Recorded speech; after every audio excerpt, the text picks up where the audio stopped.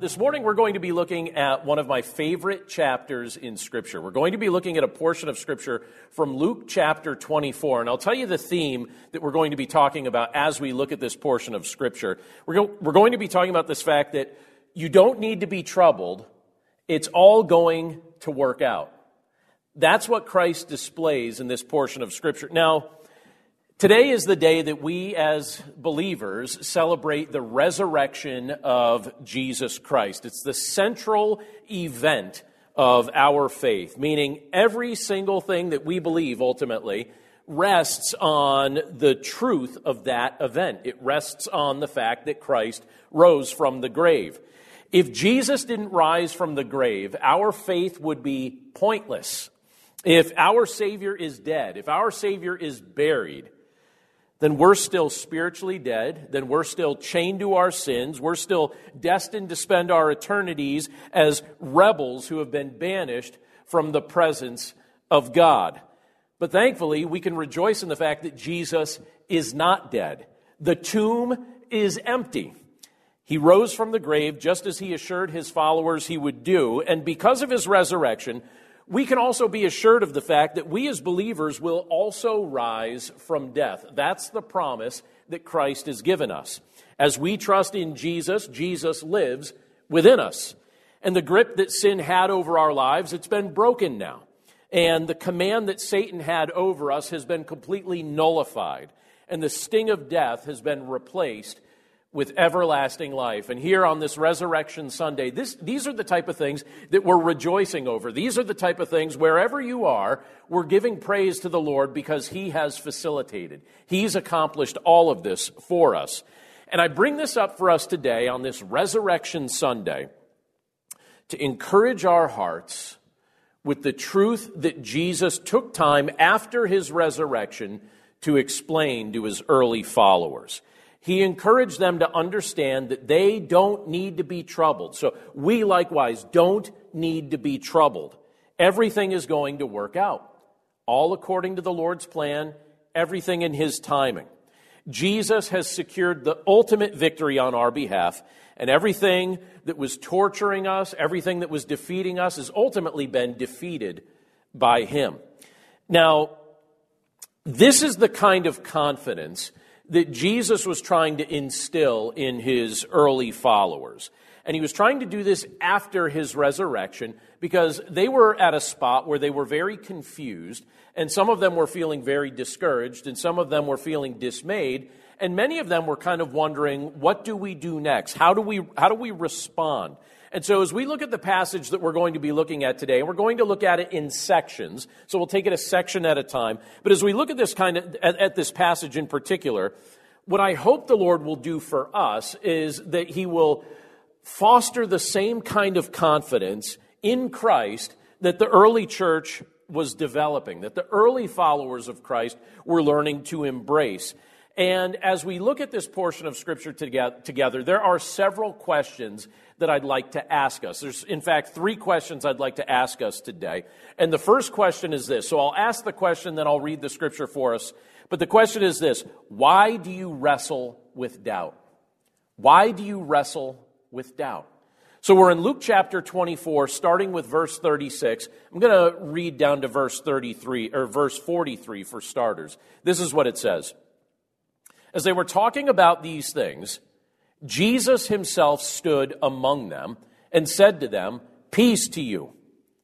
But they were startled and frightened and thought they saw a spirit. And He said to them, "Why are you troubled? And why do doubts arise in your hearts? See my hands and my feet, that it is I myself. Touch me and see, for a spirit does not have flesh and bones, as you see that I have." And when He had said this, He showed them His hands and His feet. And while they still disbelieved for joy and were marveling, He said to them, "Have you anything here to eat?" They gave Him a piece of broiled fish, and He took it and ate before them. Let's pray. Lord, as we take a look at this portion of your word today, we pray that you'd help us to understand it. We pray that we would rejoice over it. We pray that our hearts would be encouraged through the knowledge of what you've revealed here. And Lord, we're grateful for the privilege to be able to look at your word together today on this day that we celebrate your resurrection from the grave. Speak to our hearts, speak to our minds. Help us to understand your word in its completeness, in its entirety. And by your grace, we pray that you'd help us to just apply it to our lives in every context that you place us in. And we pray this all in Jesus' name. Amen. So again, the first question that we're asking today is this question of why do you wrestle with doubt? Now, when you take your minds and take your thinking right now back to the context in which Luke chapter 24 was being written and communicated in, it was a clearly established fact in that context that Jesus had been crucified and killed. Crowds witnessed it. Soldiers facilitated it.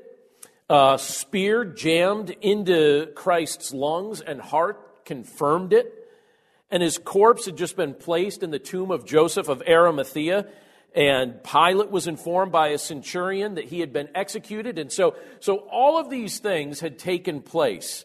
And on top of that, the scripture also reveals to us that a large stone had been rolled in front of the tomb where Jesus had been placed, and that tomb was sealed and made secure, and it was being guarded by Roman soldiers. So all of these things were taking place. It was a well-established fact that Jesus had been crucified and Jesus had been killed, and yet just as Jesus had promised, he rose from death on the third day, and he began appearing to his followers.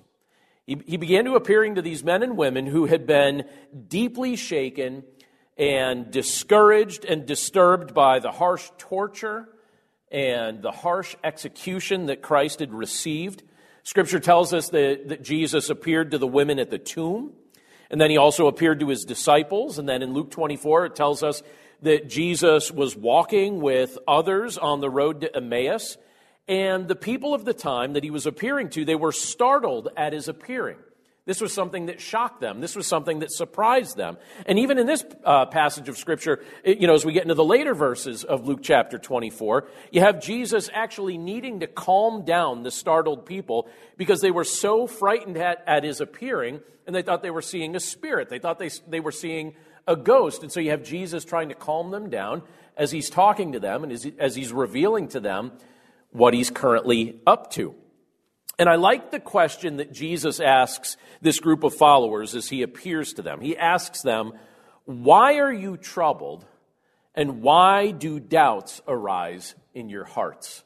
Why are you troubled and why do doubts arise in your hearts? I think that's a question that's well worth wrestling with. It's a question not just for them, but it's a question for us as well. Why are you troubled? Why do doubts arise in your hearts? Now, in their context, Jesus had already told them multiple times. When you look through the Gospels, you can see he had said this many times to them. Multiple times he told them he was going to be executed, that he was going to be rejected, executed, and then rise from the grave. You see that pattern as he expresses this throughout the course of the Gospels. And I don't know, so when Jesus said these things, I don't know if when his original followers heard him say these things, if they thought these were allegorical statements or maybe something along those lines. But when these events started playing out right there in front of them, it's clear that they were perplexed and they were terrified.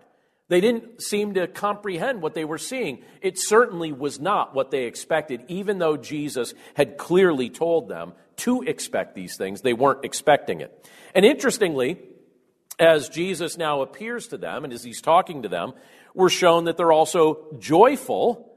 And, so they're kind of back and forth with their emotions. So in some respects, when I look at this, it seems to communicate to me that the believers at that time may have been experiencing some sense of emotional overload as they're kind of going back and forth from being terrified to being joyful. And you see this demonstrated here, but they were seeing things that they had never seen before, and it was taking time for them to process all of it. By the way, as we kind of comprehend or think about the things that they were experiencing during this time, doesn't it sound a little bit familiar? Haven't you experienced some of these emotions just in our day-to-day context right now? They were emotionally overloaded. They're going from being joyful to being terrified, back and forth, confused, trying to figure out what's going on all around them. And Jesus speaks to them in the midst of this context, and he asks them questions. Why are you troubled? Why are doubts arising in your hearts? These are the type of things that he's asking them to wrestle with. These are things that are useful for us to wrestle with as well. Doubt is a natural thing for us to experience. It's not an uncommon thing. From time to time, we've all experienced doubt in different seasons of our lives, in different contexts that we found ourselves in. It's not, unfortunately, uncommon for us to doubt God's goodness, to doubt his provisions, to doubt his protections, to doubt his promises for the future, because to believe these things, we have to trust that we're going to one day witness with our eyes things that we've never seen before. So if we're going to trust the things that the Lord's revealed to us in his word, that means we're going to have to believe that we will one day see with our eyes things that we have never yet seen. And it's difficult to trust what you have not yet seen. It's difficult to trust what you're not yet familiar with, but that's what the Lord joyfully invites us to do. In this portion of Scripture and all throughout Scripture, he invites us to trust him for things we have not yet seen. But we wrestle with doubt. And why do we wrestle with doubt? Well, I think the big reason we wrestle with doubt, or one of the big reasons we wrestle with doubt, is that we prefer to walk by sight.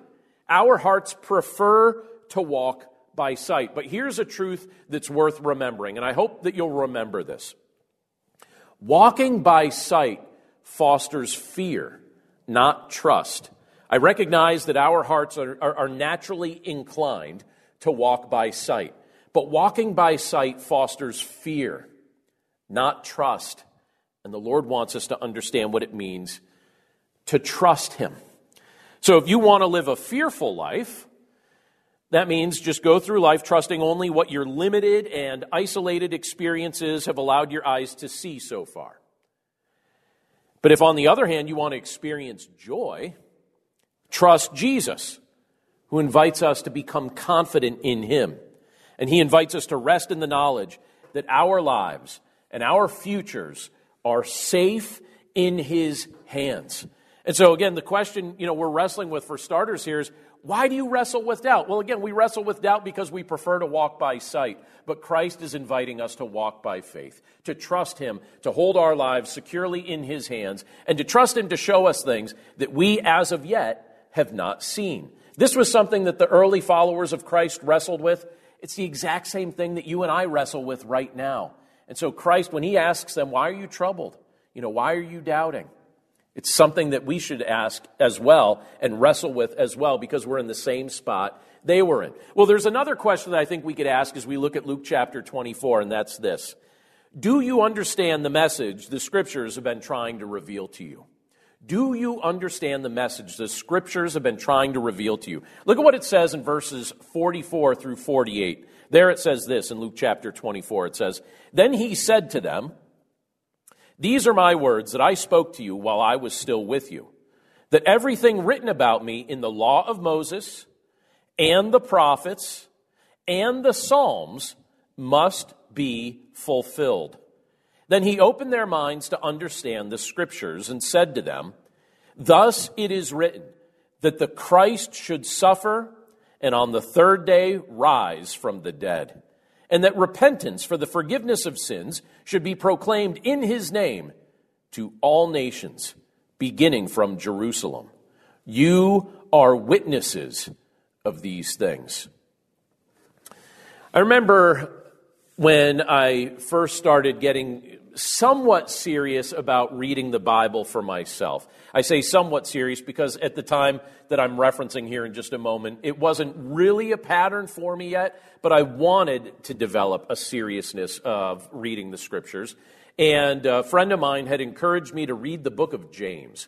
And he said it was his favorite book of the Bible. And I thought, all right, the book of James. And so I remember sitting down on a couch with my Bible, and I sat down and I started reading the book of James. And as I was reading the book of James, I started realizing that I had no idea what I was reading. I was reading this in a translation that was written in Old English. And as I was reading this, I started falling asleep, and I just basically drifted off. I didn't understand what I was reading, even though I was reading important things. But it was my first attempt at trying to read the Scripture in depth. But thankfully, I kept up with it as I grew older and over time began to really appreciate what I was reading. And the more I read the Bible, the more interesting it becomes to me. When I read the Scriptures now, there are things that I see that obviously I didn't notice when I was that young person sitting down reading the book of James in an Old English Bible that I wasn't understanding. My mind isn't in that same spot. I've grown in my understanding. I've developed a deeper understanding of the Word at this point, and I appreciate it, and it keeps becoming more and more and more interesting to me. And it's ironic because I spend a lot of time, obviously, even just by virtue, not just in my personal life, but also you would say in my professional life, in preparing sermons and teaching and doing different things that I have the privilege to do as a pastor, that also forces me vocationally to spend extra time studying the Scriptures. And it's interesting because I feel like every time I think I'm familiar with the content of what the Bible teaches, I start to realize that there are deeper forms of information and deeper applications that start to become apparent to me as the Holy Spirit applies the teaching of Scripture to my heart. So I continue to learn and continue to go deeper into the Scriptures and continue to understand. And I've come to recognize that as much as I think I know the Word, I'm always going to have the capacity to grow a little bit further in it as the Holy Spirit reveals a little more to me and a little bit more to me and shows me how to apply things to my life over time.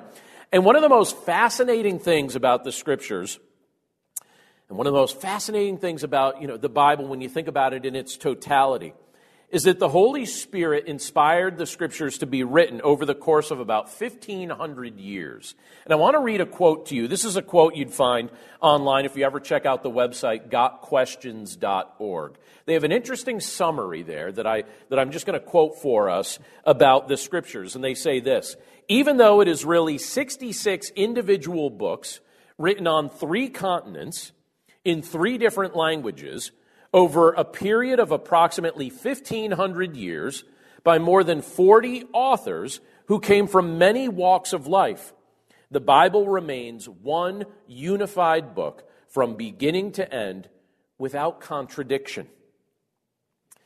And when you begin reading through the pages of Scripture, no matter what book you're in, no matter what section you're in, you begin to see that the content of each of those books of the Bible is trying to point your heart toward trusting Jesus. Whether you're in the Old Testament, whether you're in the books of history, poetry, prophecy, New Testament, wherever you are in the Scriptures, it's all trying to point our hearts to Jesus Christ. And so, following his resurrection, Jesus attempted to clarify this for his followers. He explained to them that the entire Old Testament, again, whether you were looking at the portions of law, or the portions of history, or poetry, or prophecy, the whole thing, that's what was written up to that point, the whole thing was pointing to him. Time and time again, God's people were told that the Savior was coming. They were told where he was going to be born. They were told the family line he would be born into. They were told some of the words he would say. They were told the way he would die. They were even told when he would die. If you look at some of the prophetic portions of Scripture and do the math, they're also told why he would experience death, along with the fact that he would rise from the grave and offer salvation to the nations.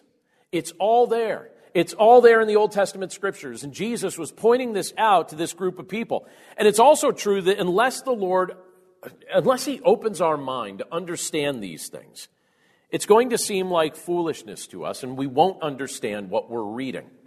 So there were many people in that context at that time that had read these Scriptures. They were familiar with these things, but they didn't understand what they were reading, and that was very obvious. And there were some people that I think were actually troubled by what they were witnessing. The simple fact that the Creator of mankind would take on flesh like his creation and allow himself to be humiliated and allow himself to be tortured and allow himself to be killed by the very people he made. It seemed foolish to those who didn't believe. But that's exactly what Jesus came to this earth to do. I love what we're told in 1 Corinthians chapter 1, verse 18. In that verse it says this, "For the word of the cross is folly to those who are perishing. But to us who are being saved, it is the power of God." But still, just as Jesus had promised, he suffered for our sin, and then he rose from the grave to secure victory over sin, while also proving to us that he is indeed God in the flesh. And when you look at this portion of Scripture, as Jesus states in this passage, the story of what he's accomplishing, it continues even beyond his resurrection. I want us to think about this for just a second here. He tells us that his will for this era of human history, this era that you and I are living in right now, his will is that his gospel, the message of repentance for the forgiveness of sins, that it should be proclaimed in his name to all the nations. That's the part of his redemptive story that's still being written. That's what he's accomplishing right now. That's the part that you and I have the privilege to participate in with him. He lets us participate in this. And as he's opened up our eyes to see our need for him, he also gives us his words to speak to others in his efforts to open up their eyes as well. Do we understand this? Do we value this? Is this message, is this mission ringing loud and clear in our hearts and in our minds? Because that's the mission that Christ has given to us. Do we understand what the Scriptures have been trying to reveal to us? Do we understand our place in this mission that Christ is accomplishing? Let me ask one additional question this morning, and that's this. And this is something that's brought out from verse 49 of Luke chapter 24. But the final question I want to ask is this. Do you appreciate the nature of the power you've been blessed with? Look at what it tells us in Luke chapter 4, verse 49. It says this, "And behold, I am sending the promise of my Father upon you. But stay in the city until you are clothed with power from on high." So I'm glad that at least where we live, it's starting to feel like spring. I didn't despise winter as much as I usually do this year, but warmer temperatures are always welcomed by me. I will say this, one of the least enjoyable aspects of severe weather, and we've even had some severe weather in just the past few days. We've had strong winds that have come through and blown a lot of things down throughout our region. But one of the least pleasurable aspects of severe weather is when it causes power outages. And I saw a video that one of my friends shared with me just the other day. I think this happened on Thursday in Reading, Pennsylvania.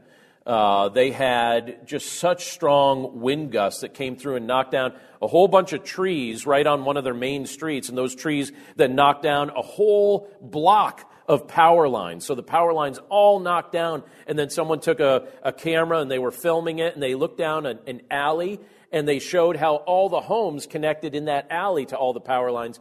The lines were ripped off all of the buildings. It was a complete mess. I'm certain it's going to take them quite some time to restore power back to that community. And locally here, you know, when we lose power, when our family loses power, it's interesting because we sit around in the house gets dark. If it's during certain times of the year, the house starts to get cold. You feel, a little bit extra cooped up. You're all kind of stuck in together. And you start to realize just how much you appreciate electrical power once it's taken away. We definitely miss the power once it's gone. And I bring that up because when you look at this portion of Scripture, in this closing verse that we're looking at together today, Jesus speaks of power and the importance of us having power that's divine in nature. He recognizes that power is something we desperately need, particularly as we seek to live as his followers in the midst of this fallen world. And so in this passage, Jesus told his disciples, he tells them to stay in Jerusalem for a little while longer until they were clothed with power. And he said he'd be sending the promise of his Father to them. And at that point, they would have the power that they needed to fulfill the work that he called them to do. What's Jesus talking about here? What's he revealing to his early followers as we look at these comments that he's making to them about remaining in Jerusalem until they're clothed with power that he's going to be sending them. Well, Jesus was speaking to his disciples about the power of the Holy Spirit. Scripture reveals to us that God exists in three co-eternal and co-equal persons, the Father, Son, and Holy Spirit. And Jesus was now preparing to return to the Father, and as he did so, he said he would send the Holy Spirit who would live within his followers and who would work through all those who trusted in him. So, do we realize that if our faith is in Jesus Christ, the Holy Spirit likewise lives within us? He lives within us, and he grants us divine power, he grants us counsel, and he grants us wisdom so that we could navigate all the different experiences and difficulties and trials and seasons that we experience this side of heaven. He lives within us. He gives us his power. So it can be very easy at times to feel powerless in this world. I remember when I was growing up, I used to watch a lot of professional wrestling, and I say that as if that's like well in my past and that I haven't been watching professional wrestling this week. I don't need to admit whether I have or haven't. I'm just saying, when I was young, I used to watch a lot of professional wrestling. And one of the moves that was frequently used by wrestlers during that time, I don't really see it used by now if I was to watch wrestling now, and I'm not admitting whether I do or don't, but back then, it was used pretty regularly. It was called a sleeper hold. And so a guy would come up behind a guy, and he'd wrap his arm around him, wrap his arm kind of right under his chin, and then he'd apply pressure. And the idea was that he would knock the guy out. He'd make the guy fall asleep. The person would get weaker and weaker and weaker until they fell asleep. And sometimes you wonder, how does wrestling apply to day-to-day life? Well, I'm about to tell us. Sometimes I wonder if the concerns and the worries that we experience right now in this world have us feeling like we're in a perpetual sleeper hold. You know, like we're just perpetually just in this sleeper hold where we're getting weaker and weaker and weaker. You know, sometimes I wonder how much of our time is spent dwelling on fears. And those fears just kind of choke us and make us feel weaker and weaker. And I wonder, you know, how useful it might be if we would contrast that with the amount of time we spend recognizing and appreciating the power that we've been given through the presence of the Holy Spirit in our lives. So just kind of think about that just from an individual standpoint for a moment. How much of your time is spent focusing on your fears and the things that you're afraid of and the things that you know just keep making you feel weaker and weaker and more disappointed and more anxious? And yet you spend how many hours during the course of a day thinking about those what-if scenarios? What if you catch a virus? Or, you know, what if you die young? Or what if this calamity happens? Or what if that happens? Or what if you run out of money? Or all these what-if scenarios, some of which will never even happen to you or me. But yet we worry about things that aren't even in God's plan to happen to us specifically, as if for sure we're going to experience those things. And then we forget that even if we do experience those things, that Christ is sufficient for us even in the midst of it. And we spend all this time consumed with fear and so little time, if any time, focusing on the power that we absolutely have through the Holy Spirit. If you've trusted in Jesus Christ, the Holy Spirit lives within you. And he gives you his power, and he gives you his wisdom, and he gives you his counsel.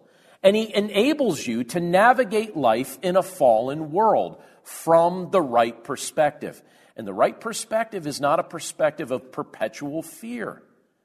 The right perspective is one of hope, where we recognize that the Lord is accomplishing great and mighty things in our lives and right around us right now. His redemptive plan is being enacted right now. And we have the privilege to partner with him in the midst of it. So consider this, the presence of the Holy Spirit within us. He assures us of his power, and he also guarantees that just as death couldn't defeat Jesus, death won't be able to defeat you or me either. Christ's victory is now our victory. This is what we're celebrating today as we celebrate the resurrection of Christ. I love what Scripture tells us in Romans chapter 8, verse 11. It says this, "If the Spirit of him who raised Jesus from the dead dwells in you, he who raised Christ Jesus from the dead will also give life to your mortal bodies through his Spirit who dwells in you." So let me say just a couple quick things as we finish up this morning. You have not been left powerless in this world. If you believe in Jesus Christ, that means that living within you right now is the third person of the Trinity, the Holy Spirit. Sin cannot crush you any longer.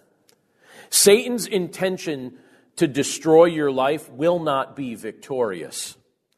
Death has lost its grip of fear over you because the Holy Spirit lives within you and has granted you his divine power and his divine perspective.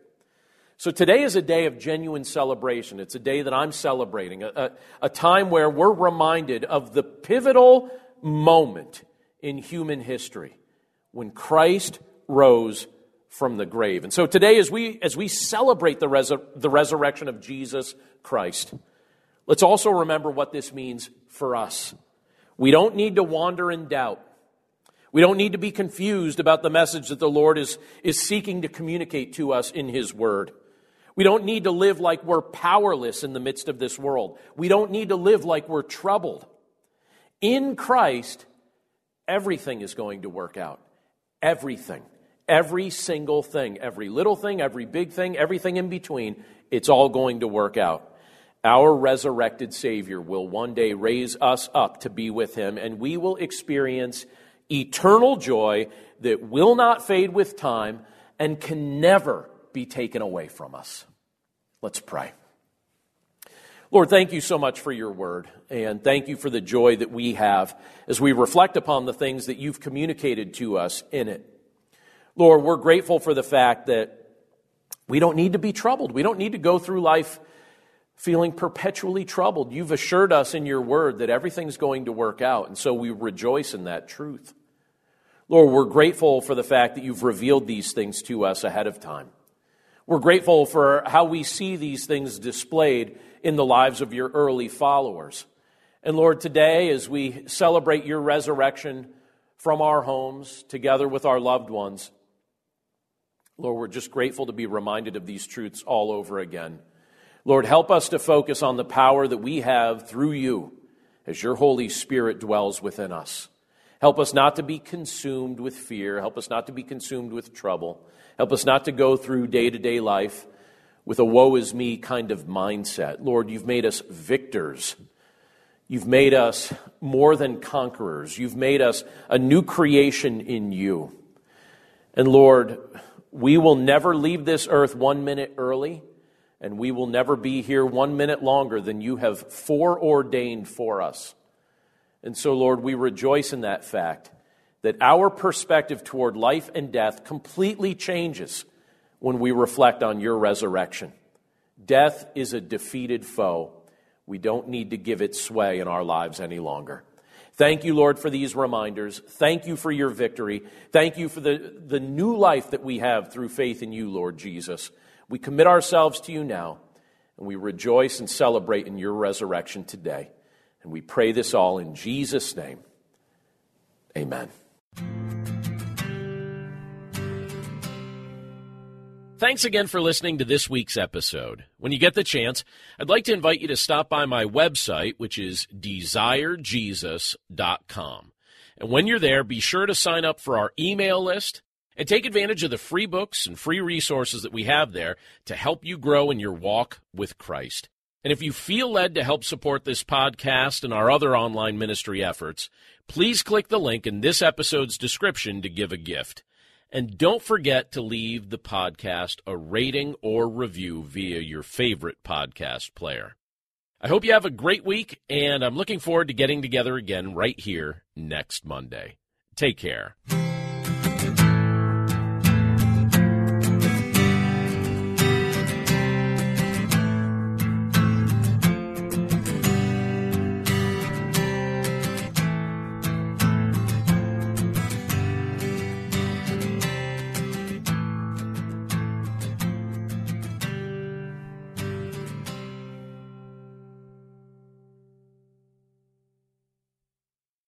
Hello, my name is Adam Comer. And I'm Ryan Chittister. And we're the host of Life After Addiction podcast. If you or someone you love struggles with addiction, check us out, Life After Addiction podcast, and you can subscribe at lifeaudio.com.